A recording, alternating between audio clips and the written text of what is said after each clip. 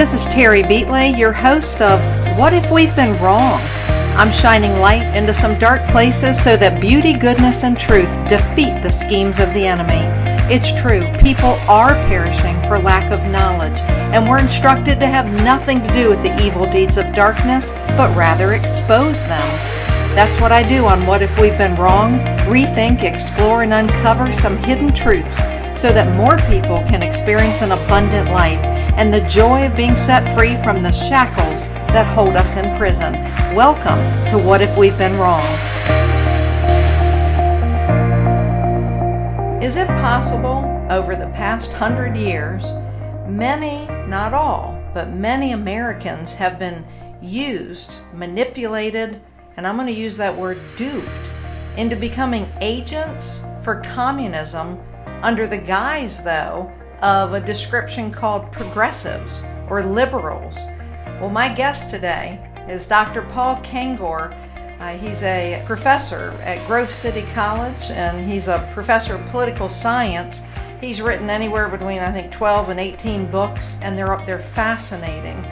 And we're going to be interviewing him and also really trying to get into some of the meat of about 3 or 4 of the different books.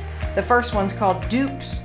America's Adversaries Have Manipulated Progressives for a Century. That's one of the names of the book. So, Dr. Kengor, I welcome you onto the show, and let's just kind of jump right into it as far as what have the communists been doing? How have they been manipulating in the United States, and when did they get going? Since the literal founding of the communist movement 100 years ago. The Bolsheviks took over Russia in October and November 1917. They established the Comintern, the Communist International, in Moscow in March 1919.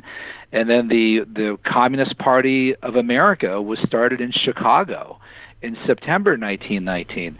And what communists learned very early on, certainly by the 1930s, when really the peak of party membership for Communist Party USA was probably in the 1930s. And they had, at that time, probably no more than about 100,000 members. So you're looking at a population of over 100 million people, where the guys like FDR and others who win presidential elections get tens of millions of votes, and Communist Party USA only has a membership of 100,000 at the most. So what they really learned there, Terry, was that if they wanted to have wider influence, if they wanted people at their rallies, their marches, their protests, to literally march and carry flags for their cause, what they needed to do was conceal that they were communists. Exactly. And tell fellow people on the left, hey, we're progressives. Just like you, we're progressives.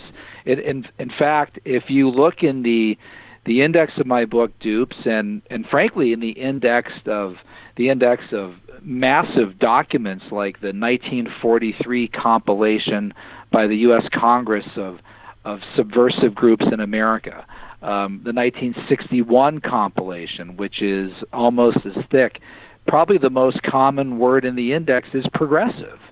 And it's because these communist, Marxist, Leninist groups learned that if they wanted to appeal to a wider swath of liberals and leftists to enlist them into the communist cause, then the communists couldn't openly call themselves communists, so they would call themselves progressives. I remember growing up with my dad, who was very well read on communism, and as a kid, just not understanding the differences and the nuances, and my dad would say, Terry, you just put them in a brown bag, shake them up, or roll them out, and at the end of the day, they're all connected, they're all the same, it's just different flavors. And then, sometimes one flavor is stronger than the other, but at the end of the day, they're all connected. That's well put. Well, I remember as a kid not understanding the differences. Yeah. Right. Well, that's a good point, and because it's often a matter of degree, and because they have oftentimes common interests. For example, the communists claim to represent the workers and equality, equal distribution of wealth, redistribution of wealth. I mean, those are things that they know that many liberal Democrats would support, right? So they go out there and they talk about that.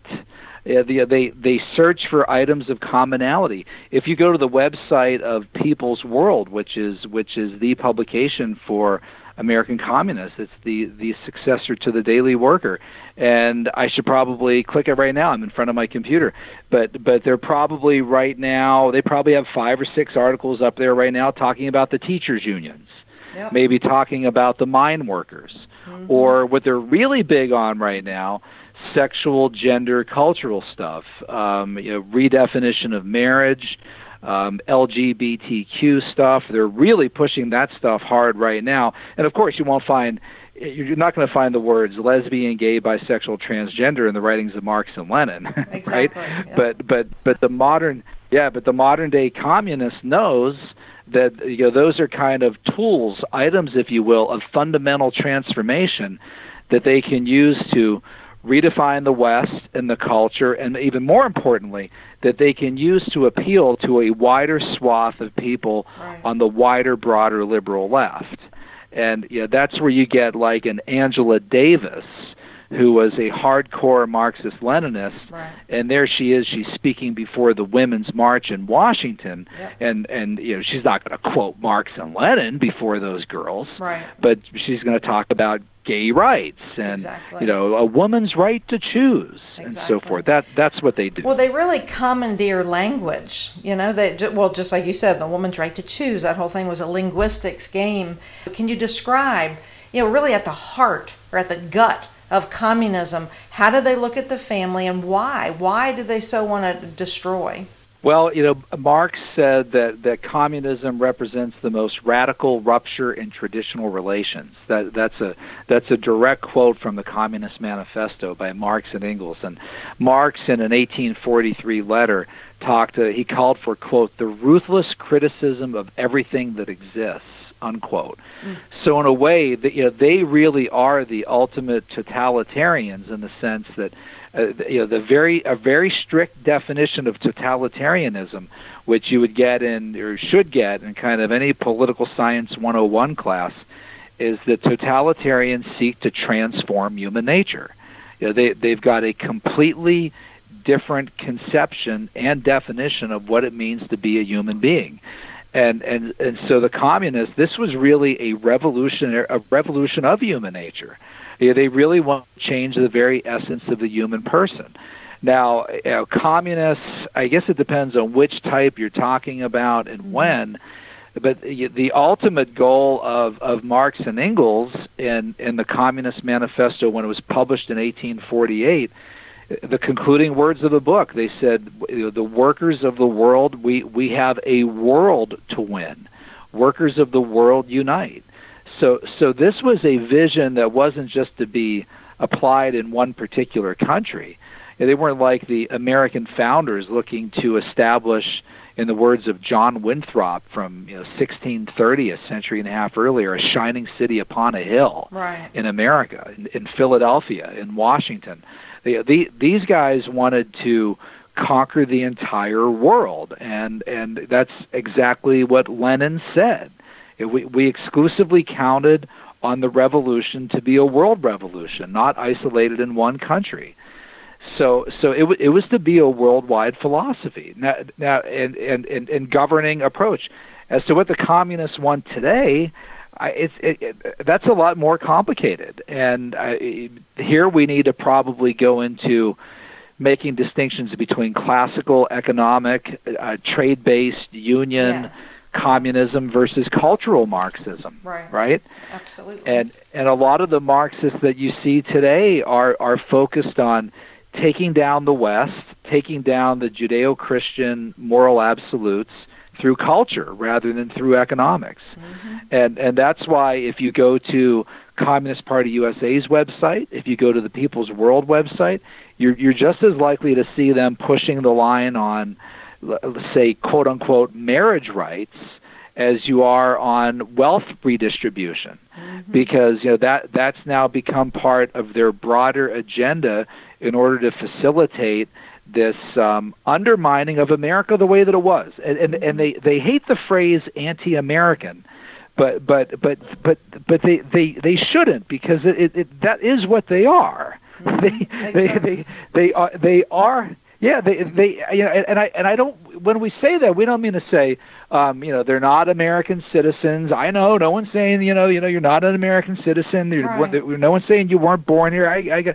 But in terms of Ronald Reagan said, America is less of a place than an idea. Exactly. There's an idea of Americanism in the founding documents, the Declaration, the founding fathers, and what American communists, especially those pledged to Communist Party USA and the USSR in the 1930s, they wanted a Soviet constitution. They didn't want the American Constitution. Right. So what they wanted was absolutely antithetical to America as envisioned by the founders. So they were anti-American, and I don't know why they would. Well, I know why they bristle at that, because they use that as a defensive scheme, right? To kind of get their liberal friends on their side. Well, they're saying we're not American. Well, how dare they say that?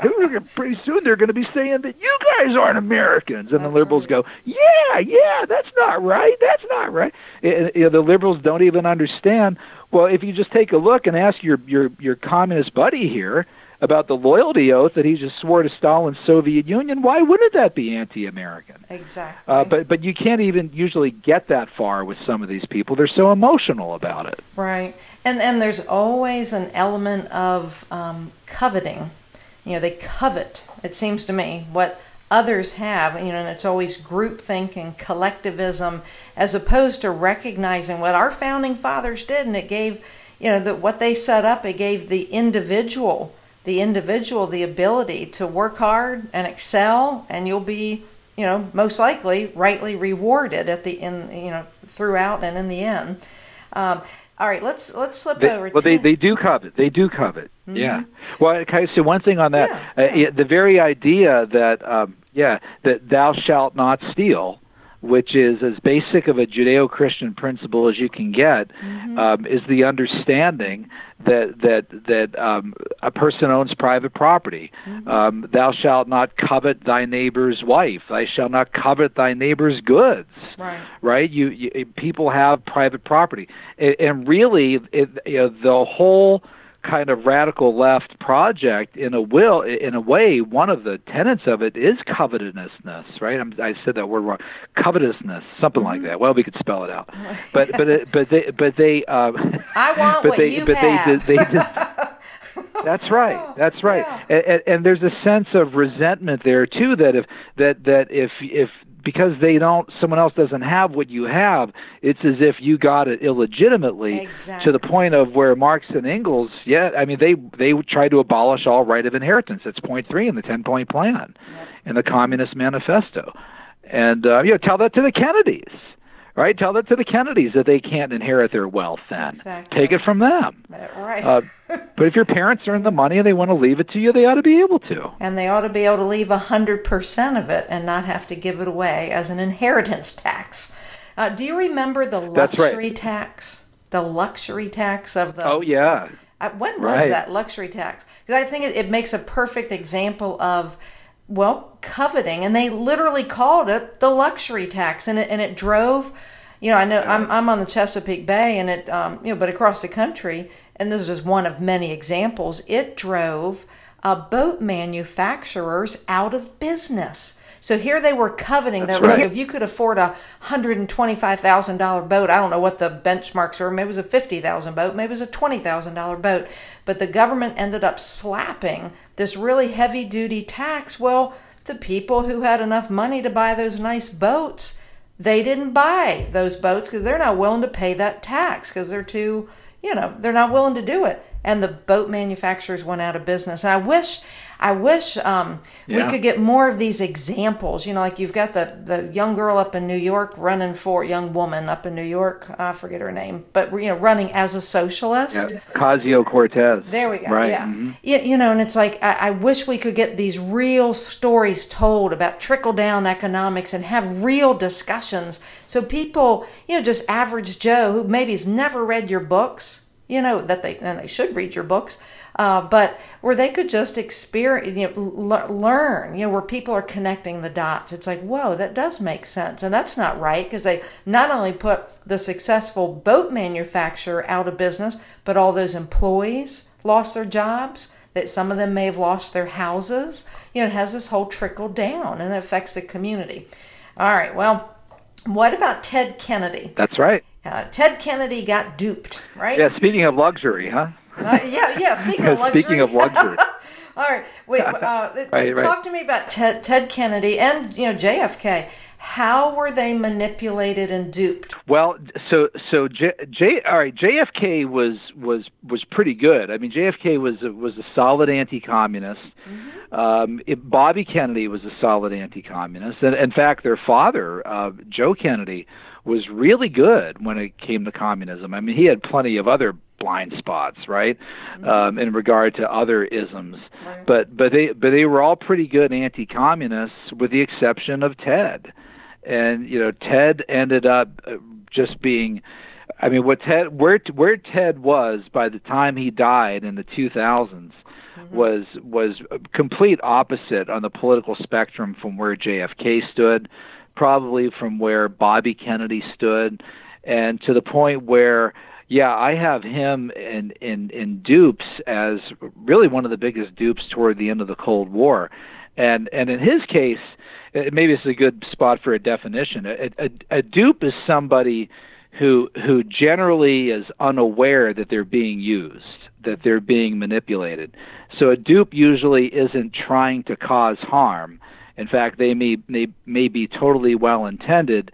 They don't know that they're being used by communists. So a dupe would be Humphrey Bogart, Lauren Bacall, Judy Garland, Gene Kelly, some of these people we just love from the movies, right? But they're liberals, and they're true, genuine progressives in 1947. And Hollywood 10 screenwriters like Dalton Trumbo and John Howard Lawson and others said to them, "Do you believe these fascists in Washington at HUAC? They're calling us in to testify. They think there's Reds under every bed. Well, we're not communists. We're progressives just like you." Right. And so Bogart and Bacall and all the others follow them to Washington and stand at their side and say, they're not communists, they're progressives. And they get there, and Congress presents their Communist Party USA cards, numbers, everything else. And then they realize they've been duped. They've been lied to. Kennedy, there's cases of Ted Kennedy, cases of him being used, being manipulated, being lied to. But one case where he was not at all an innocent one was, and we have this now in the form of a May 14th, 1983 document, KGB document written by the head of the KGB, Viktor Chebrikov, mm-hmm. and it was sent to the head of the Soviet Union, Yuri Andropov, and it concerns a private offer by Ted Kennedy to reach out to Yuri Andropov and to the Soviets at the height of the Cold War, and it's in regard to what Kennedy sees as the primary threat to U.S.-Soviet relations, Ronald Reagan. He doesn't see Andropov.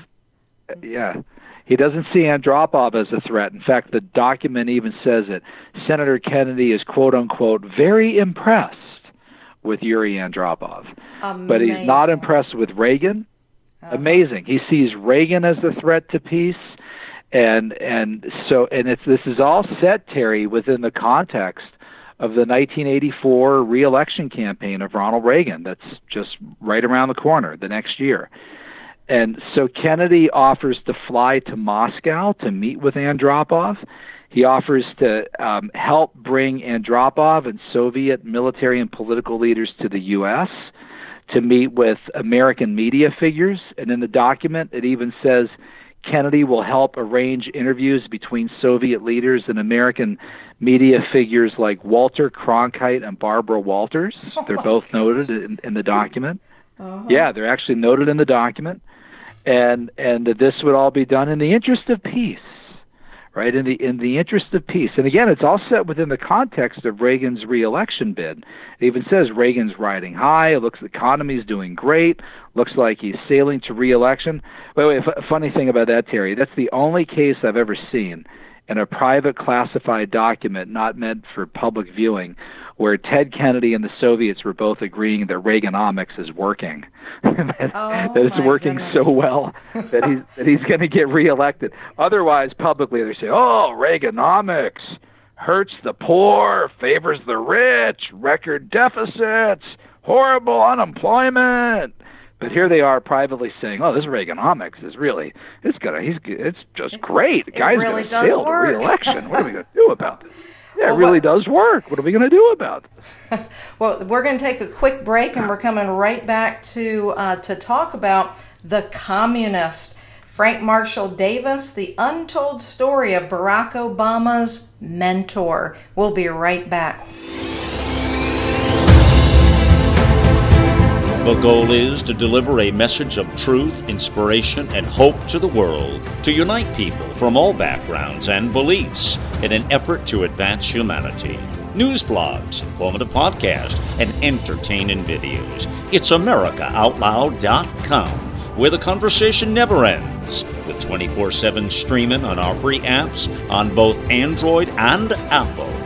Welcome to the new era in communications, America Out Loud Talk Radio.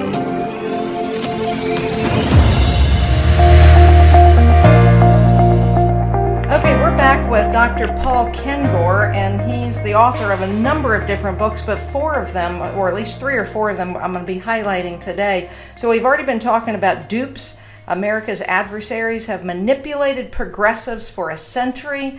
And now I'd like to swing over to your book called The Communist. This man by the name of Frank Marshall Davis, he was a full-blown communist with an FBI file on him. What was it, like 600-page FBI file? And how is it, that's right, Professor, that he ended up becoming Barack Obama's mentor when he was, what was he, a boy or a teenager? When did he come into the life of Barrack Hussein Obama? Well, that's right. Obama would have been around 9 or 10 years old, and he was in Hawaii at the time. And at that point, Frank Marshall Davis, who had become a communist in where else but Chicago in the 1940s. It's Nineveh. If America has a Nineveh, it's Chicago. Well, people don't realize. I mean, they think that when they think of radical cities, they might think of Berkeley or San Francisco. I always say that the 2 cities that have really caused the most damage politically, ideologically, are Chicago and New York. Yeah. I mean, and that's and as hotbeds and havens of communists. I mean, not obviously there aren't a million communists in each city, but there was an FBI report that was done that was declassified not that long ago. I actually use it in my classes, but it was 1950s, and literally half of the known Communist Party USA members in America lived in the New York City area.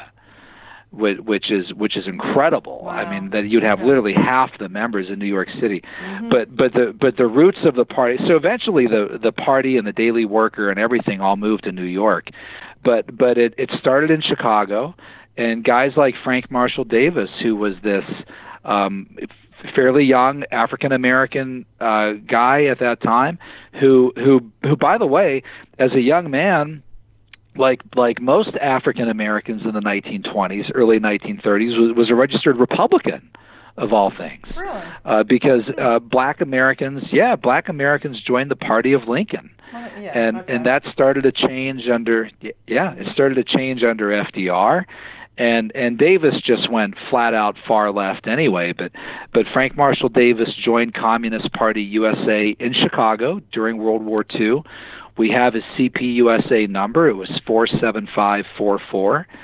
And he eventually went to Hawaii to do party work there, basically. And that was 1948, 49, 1950, after he had edited the Chicago Star newspaper in the latter 1940s, which was a communist publication. Yeah. So he works underground, eventually goes underground with his political activities, and they called the party, those in it in Honolulu, they called it the church. That was their code language Really? that they used for the Communist Party. They called it the Church, which I think says a lot, because people understand that the communists really, especially atheistic communists, really treated their communism like a religion in a way, and it was really like, the Communist Manifesto was their Bible, the party was the church. And so Davis and his comrades, they refer to it as the Church. But he would be called by the U.S. Senate to testify on his quote-unquote Soviet activities inside the United States. That was December 1956. And Frank Marshall Davis did what so many of those guys did. He pleaded the Fifth and refused to testify against himself. And when he was asked, "Are you now, or have you ever been a member of the Communist Party?" he wouldn't answer the question. Wow. And he, at that point, he was a little bit more quiet in his activities in the 60s. And he eventually, around 1970, 1971, was connected to a young man named Barrack Hussein Obama by Obama's grandfather, Stanley Dunham. And to give you an idea of how radical Stanley was, of all things, to try to find a black male role model for his grandson, who didn't have a father, didn't have a biological father at home. Of all things, he doesn't pick, a Boy Scout leader or a football coach. He picks a guy who's a card-carrying member of the Communist Party, who wrote fictional sex books with titles like Sex Rebel, and apparently Stanley and Frank drank together and even smoked pot together, which is a pretty bizarre thing for two old guys in their 60s. Well, that's what I was thinking. Wouldn't they be like 60-some years old? So, okay. They weren't 18-year-olds. Right. Yeah. In their rebellious age. So for a number of years then, Barrack Hussein Obama is mentored by Frank Marshall Davis. And what I know your book is mostly on Frank Marshall Davis, but what do you think are the fundamental things Obama absorbed that he later, during those 8 years, implemented in America during his two terms as president? What do you, in your opinion, do you think profoundly stands out? Well, I'll try to understate rather than overstate what I could say, because I think even if you understate it, it's pretty strong. But if you look at Dreams from My Father, where Obama mentions Frank, never refers to him as Frank Marshall Davis, only Frank, but he refers to him dozens of times, directly as Frank, and then dozens more via pronouns and other forms of reference. Right. But you see there a Frank that is very bitter. Talks about, the American way and all that, and here he uses an invective, right? All that crap would be a nice way to put it. He clearly is anti-American. He's clearly kind of a bitter leftist.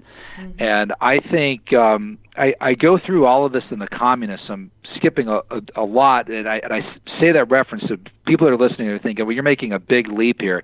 While there's hundreds of pages in between where I flesh all this out, you really have to see it. Right. But I interview people who knew Obama at Occidental College, which is where he first went in 1979. And one of them is John Drew, Dr. John Drew, who ran the Marxist chapter, the Marxist club on campus. Wow. And now John Drew is now a like a born again Baptist conservative, which so many people who were communists in their youth make that change. I dedicated dupes to Herb Romerstein. He was a communist when he was that age. I was an atheist agnostic when I was in college. But anyway, so he. When Obama was at Occidental College, John Drew told me he was a Marxist, and he was introduced to me, he said, by my girlfriend who met him and knew him as a Marxist. He said Obama was a Marxist. And I think the kind of connecting factor between Hawaii and Occidental College is Frank Marshall Davis. And Obama even says in Dreams from My Father, the last thing that he did before he left home for Occidental College was dropped in again on old Frank, where Frank gave him another one of his bitter diatribes against America and humanity. And so I think to the extent that Obama went to Occidental as a Marxist, I think Frank was an influence in that. I find it hard to imagine that he wasn't. And one of the things that I say in the book, Terry, is that if Obama left all of that, if he left the left, why didn't he tell us about that? Right? Right. I mean, everyone has a personal story. Ronald Reagan told us about how he was a hemophiliac liberal, as he put it. Yeah. Right? He was an FDR Democrat. He was a bleeding heart liberal. He admitted to being duped by communist groups calling themselves progressive, right? Progressive Citizens of America and other groups. Hillary Clinton told us about how she was a Goldwater girl, her daddy's Goldwater girl, and here's why she left that. Right. George W. Bush in his memoirs told us about leaving alcohol and the life that he was living in the 1970s. This is part of his story. So if Obama left the left, why didn't he just come out in 2013 and say to everybody, or earlier, oh yeah, I was really radical in those days, but I came to learn that communism is a deadly philosophy, right? Responsible for the deaths of all of those people. And yeah, I'm still a man of the left, but I'll tell you, those communists, awful. You never want to make that mistake, but right? It never said anything like that. Never. Never. And instead, people like us who said things like, well, what about Frank Marshall Davis? All they do is attack us, right? Are you trying to say that Obama's a card-carrying member, closet communist? No, I wouldn't know about Frank if it wasn't for Obama's book, right? Why don't you guys ask him about this? Have him explain it. He can even lie if he wants to. Right? I mean, he could think to himself, well, I love Karl Marx and I keep a bust of Marx hidden in the closet, but when I go get interviewed by CNN, I'm going to tell them that, I hate communism. He could even do that if he wanted to, but they wouldn't even ask him about it. I think the reason they wouldn't ask him about it is because they're afraid of the answer, frankly. So instead, they just call people names who criticize them. Okay. I mean, do you think that's it, or do they provide legitimate cover for somebody like Barack Obama? Because, I mean, most of this major news networks, I mean, as far as I'm concerned, I believe they're owned and run by Marxists. I mean, I don't believe the heads of whatever these, the ABC, NBC, maybe I'm totally wrong. I'm having a hard time believing they're just progressives. I don't buy it. I believe they're out there to help take America down. Yes, and I think they don't realize how much of what they believe now has really radical roots. That once upon a time, if they believed the things that they believe now, especially on cultural stuff and marriage, sexuality, gender, that kind of thing. I mean, even 20 years ago, their party didn't believe any of that. Even 10 years ago, it didn't. I mean, Hillary Clinton, she was calling herself an old-fashioned Methodist and telling her gay friends in 2008, I'm really sorry, but I just believe the biblical natural view of marriage between a man and a woman, right? Barack Obama was even saying that stuff. So they don't even realize just how radical they've become. When it comes to flat-out Marxism, Leninism, I think most of these people on the left, they're not Marxist-Leninists, even if they might to some degree have some culturally Marxist sympathies that they don't even realize that they're culturally Marxist. That's another question.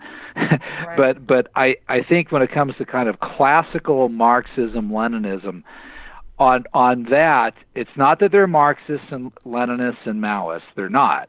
But they've never really been very strong anti-communists. Communism doesn't really bother them that much. So if you were to say to them, give me a list of the 10 worst things in the world or ideas that are out there, right? Their number one on their list might be racism. Number two might be what they call homophobia, right? Number three might be people against marriage equality, right? Number four might be whatever. And in their top 10 list, you'd never find communism in the top 10, right? Even though it killed 100 million people. There's a list that Human Events, the conservative publication, put together a few years ago, the 10 worst books ever written. And God bless them. The top two, yep. Yeah, Uh-huh. the top two are Mein Kampf and the Communist Manifesto. I think Communist Manifesto is the worst because it killed more people. Right. But in a liberal list, I don't think the Communist Manifesto would even. I don't think it would make the list. Right. Well, it's just not. It's not even on their radar. And instead, they make fun not of communism but of anti-communists. right. They find anti-communists to be disreputable and kind of ugly and kind of nasty and kind of Neanderthal. That's right. So communism doesn't get them angry. It doesn't get them. And I think that's what we were talking about with Obama, who by the time he was president, I think was more of just a traditional leftist, but farther to the left than anybody we ever had as president. And as John Drew told me, who knew him in Occidental, he said, I'm not saying that Obama today as president is a Marxist. He said, but he, as Drew put it, he said, I still see a lot of the Marxist mental architecture in a lot of the things that he was saying, especially on the campaign trail in 2008. Like Drew said, when you hear Obama talking about people clinging to their God and guns, that's kind of a Marxist way of you looking at people and religion, opiate of the masses, right? Absolutely, yeah.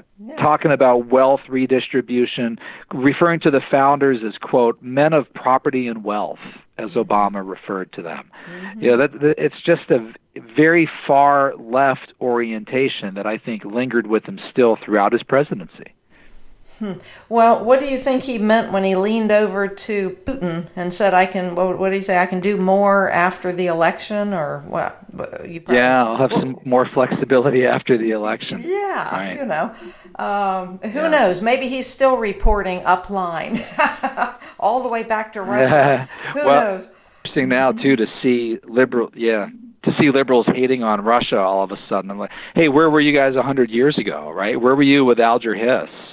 With all this other stuff. Now all of a sudden you hate the Russians because why? Because they got involved in an election and hurt Hillary. That's the only reason. It's not because they're suddenly anti-communist or not that Russia today is communist, or that they for missile defense reasons or the pipeline. It's just strictly because of Hillary and their own political stuff. It's they're complete hypocrites. Amen to that. Now we're going to come right back and we're going to take down from communists to progressives, how the left has sabotaged family and marriage. We'll be right back.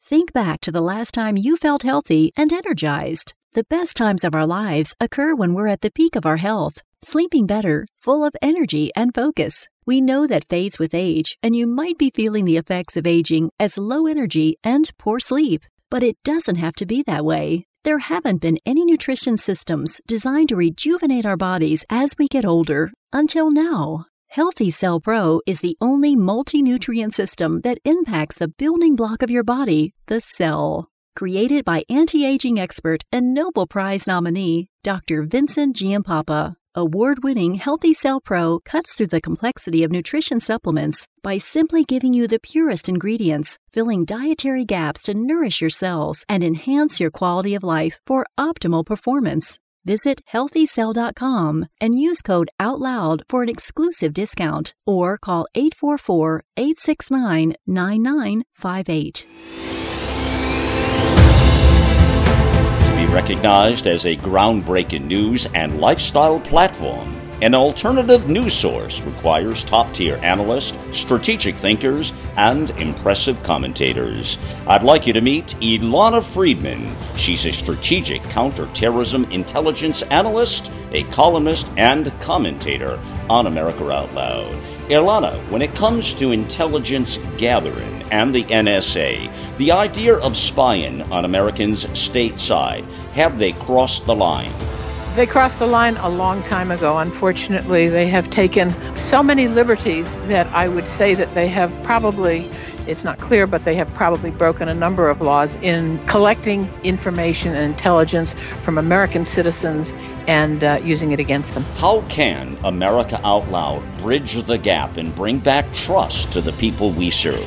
Malcolm, you are already doing a great job in providing your listeners with informed and diverse opinions on very, very important topics that give your listeners the opportunity to inform themselves and make their own minds up about how they feel about important issues and then bring them back to their own communities where they can act accordingly. Our goal is simple. It's to deliver an honest analysis and diverse opinions to keep you informed. Back at AmericaOutloud.com. International news, world events, or an improved lifestyle. Welcome to the new era in communications. America Out Loud Talk Radio.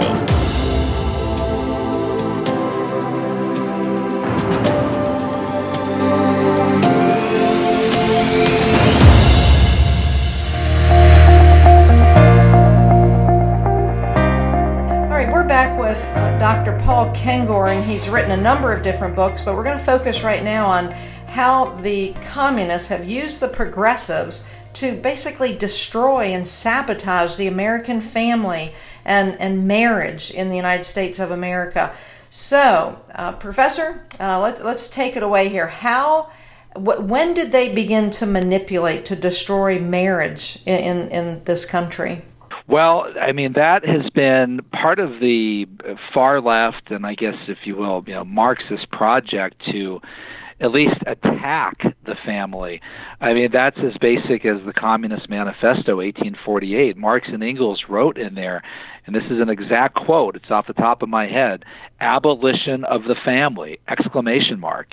And it said, a sentence immediately after that, even the most radical flare up at this infamous proposal of the communists. And you hear that and you think, whoa, 1848, abolition of the family was already an infamous proposal of the communists? So it was infamous, and it was a proposal already in 1848. Mm-hmm. And a lot would happen in the 170 years, where we are now, I guess, since then, that would chip away at the family. And I've had some people say to me, don't lay all the blame for the breakup of the family on the fault of Marxism, Leninism, right? Even Christians themselves have done a lot to hurt the family, and I know that's right. That's quite true. But the idea of a deliberate attack to try to take down and redefine the family, right. The idea that there was no set definition, a Judeo-Christian vision of the family as between a man and a woman, only between a man and a woman. That's something that the radical left have chipped away at for a century, going through the cultural Marxists, right. And then the 1960s radicals, right. And then all the way through today. And this is where I would tell people today, when you call for a redefinition of marriage and of the family, and someone like me says, well, that's cultural Marxism, and you say, I don't even know what cultural Marxism is. Well, granted, you probably don't know what cultural Marxism is, but that's what the cultural Marxists want to do. Go to the website of Occidental College, again, Obama's alma mater, and check out their Department of Social Justice and Critical Theory. Critical theory is the academic lingo phrase for cultural Marxism. And it even says in the description that you will learn their gender theory, queer theory, intersectionality, cultural Marxism, all that different stuff, LGBTQ stuff. So it's all, there's now a sort of a common cause there. And sadly, not just among the far left, but the wider left generally, where your common everyday liberal sipping on a grande skim latte at Starbucks can be in complete agreement with some Trotskyists on the concept of abolition of the traditional Judeo-Christian family or marriage. Right. And if you tell that to the Starbucks person, hey, you and the Trotskyists are in lockstep on this. One, they'll give you just a blank stare, right. Or two, they might just get angry and start yelling names at you, which is probably what they would do. Mm-hmm. Call you a Nazi and a hater and a few other things. Maybe call you a racist, just to boot. What you're saying, it reminds me of my father gave me his, it was like a Scholastic reader. Actually, I don't know if it was his, but it was something that came out in the early 1950s, so he would have already been too old for this. But it was a Scholastic reader, and the title of the book was What is Communism? And it was written for, I believe, 8th graders, and it was excellent. I mean, it's like college level material today, because everything's been watered down, except at Grove City. Let's see. Right. But I remember reading through it thinking, oh my gosh, if just American children today could just learn what's in this little paperback book, what is communism, at least we'd be ahead of the game. And so, but no, I mean, now everything's been so dumbed down, watered down, and they're not even, I mean, I would venture to say most people graduating couldn't even give you a definition of what is communism or what is Marxism. Right. Are you in agreement with that? Oh yeah, and I've seen it. I've seen it as a professor. I've watched this, and I've been saying since the end of the Cold War, if we don't teach the lessons of this, right. you're going to have people in a generation saying that communism is just fine, and that's exactly what we have now. Right. And the latest numbers by Gallup and others. You have huge numbers of millennials saying positive things about communism, about Vladimir Lenin. There was a survey done by the Victims of Communism Memorial Foundation. I think this one was in October of 2016. Mm-hmm. And it is about a fourth of Americans, I think the number is 28%, Americans generally, and almost a third of millennials. And this is amazing. People are going to fall off their chair when they hear this. Mm-hmm. About a third of millennials and about 28% of Americans generally think that George W. Bush is responsible for more deaths than Joseph Stalin. Oh, dear. It's just breathtaking. Yeah, well, breathtaking. And the Marxists must be clapping their hands. I mean, this has been their work. I mean, that's like artwork. They've been working on this for decades and decades and decades, and voila, they've got it. Yeah, that's exactly right, and they the idea is Stalin, who according to Alexander Yakovlev, who was given the task in the 1990s of trying to figure out just how many people Stalin killed, he said that, quote, Stalin alone annihilated 60 to 70 million people. Right. So how could you possibly equate George W. Bush with that? Well, if you spent, let's say, the years 2004 to 2008 in one of our horrific, ideologically one-sided, brainwashing universities, where all you heard was Bush bad, Bush evil, and you learned nothing about the horrors of communism. And the only thing that you learned about the Cold War was that there was a really evil guy named Joe McCarthy, right? Then maybe you would think that Bush probably murdered more people than Stalin, probably one by one, walked up and down the street and knocking them off. But we're now reaping what we've sown. Well, let me ask you this before our time runs out. What's the action plan? I mean, and I know there are all sorts of conservative think tanks. I mean, for me, I'll just throw it out there. I remember working a political election. I thought, I'm going to take this information into a minority community, knocking doors, and I connected with one man. And first he wanted to know, was I Democrat or Republican? I said, I'm a Christocrat, and I'm bringing truth into your neighborhood because your votes have been taken advantage of for 28 years. And he said, what's a Christocrat? But it was just beautiful because I was able to share, the history of Margaret Sanger and, her racist population control plan called the Negro Project. Which is decimating the black race. I mean, it's knocked off, what is it, like 1/3 of the black race? It's horrible. That's just in America. And so, and when I went back into his neighborhood, met him again, and he said, what do you have for me today, Terry? And I had even more information. My point is, is that he ended up joining my team to get the Christian pro-life, pro-family, pro-constitution candidate elected, and we thoroughly defeated the 28-year incumbent. And I call it loving other people with truth. And so on that second trip in, I said, Wilson, I said, have you ever thought about how come, why is it that back in the 1960s, most black families, mom and dad were married and they had 3 or 4 kids? And today it's totally inverted. There's no marriage and it's single mom with whatever, 2 to 5 kids. And he said, I've never given it much thought. And he wanted to learn. Dr. Kengor, I asked him, do you want me to bring you videos? And he said, no, I want to read books. So he's the kind of guy that if I had given him your books, I did give him books, but I wish I'd given him your books, even though some of these you had not published yet. But what's your plan? I know you're teaching. You're teaching at Grove City. You write books and you're trying to get your word out. Give people action items. What do they need to do back in their families and in their communities? Because if we don't get it, if we don't wake up, all it's going to take is getting a lefty president and a lefty controlled U.S. Senate. They can smack us down with a international treaty, and it's over. We've lost our sovereignty. Yeah. We've lost our parental rights. So, what's the game plan? Give us your ideas. Just a couple minutes. Wow. Yeah. Well, I guess part of the most difficult thing in all of this, Terry, is there's no quick, simple solution, right? Right. And I would say maybe in a way you could take a page from the progressive movement, which is that they've been at this stuff for hundreds of years. Yeah. They've been, they were calling for universal health care in the Socialist Party platform of 1912.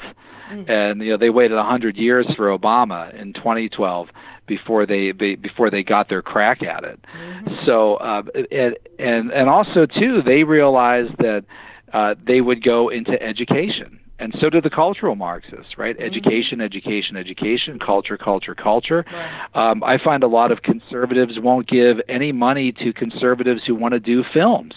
They've conceded all of that to the left. They've conceded Hollywood to the left, right. and that's where marriage, unborn human life, all that stuff was lost to the culture in Hollywood through sitcoms. Exactly. Not through think tank reports. So there's no simple solution to it, but I would say that everybody, you just have to kind of do your own little part, like you're doing with your show. And like I do with my books, and try to reach people. Mm-hmm. Yeah. Okay, I want to talk about your books while we still have time here. If somebody can only read one of your books, which one should they start with? Wow. Well, okay. So on this particular topic, I published last year, 2017, through Regnery, a book called "The Politically Incorrect Guide to Communism." So the politically incorrect guide to communism, and that is written in a way, kind of very fun, very lively, a lot of sidebars, a lot of short illustrations, and it covers everything from communist theory to history to where the movement is today, what socialism is, what a democratic socialist is, what a social democrat is. So I would tell people to read that, the politically incorrect guide to communism. Okay, perfect. And now if they have time to read one more book out of all those that you've written, I don't even know how many you have written, but a book that's tied to the topics that we've been talking about, what would be the second book? Well, the other one, I'd say to read the book Takedown, because that's short. That's probably one of the shortest books that I've written. Okay. And so if you just Google Paul Kengor Takedown, and that's the one on the kind of left progressive Marxist assault and redefinition of family and marriage. And then one more. I think I've done I've done like 12 to 20 books, something like that. But I did a short book called 11 Principles of a Reagan Conservative. And these are all short. And that really describes what Reagan conservatism is, and really in a friendly, hopefully non-confrontational or nasty way. I lay out the differences between conservatism and progressivism. Excellent. So that would be another one too, 11 principles of a Reagan conservative. I thank you for allowing me to interview you today. I told you before we got started, I feel like a kid in a candy store. All these books at my fingertips. I want to read all of them. And I encourage everybody to go to the website. We'll have links to Dr. Kengor's books, or at least some of them, and get started. I mean, get book number 1, then get book number 2, and let's get educated. And I really want to encourage families to get reading together, and then maybe have, you could have movie nights, you could have a book club, but let's get America educated again. So Dr. Kengor, thank you for being on today.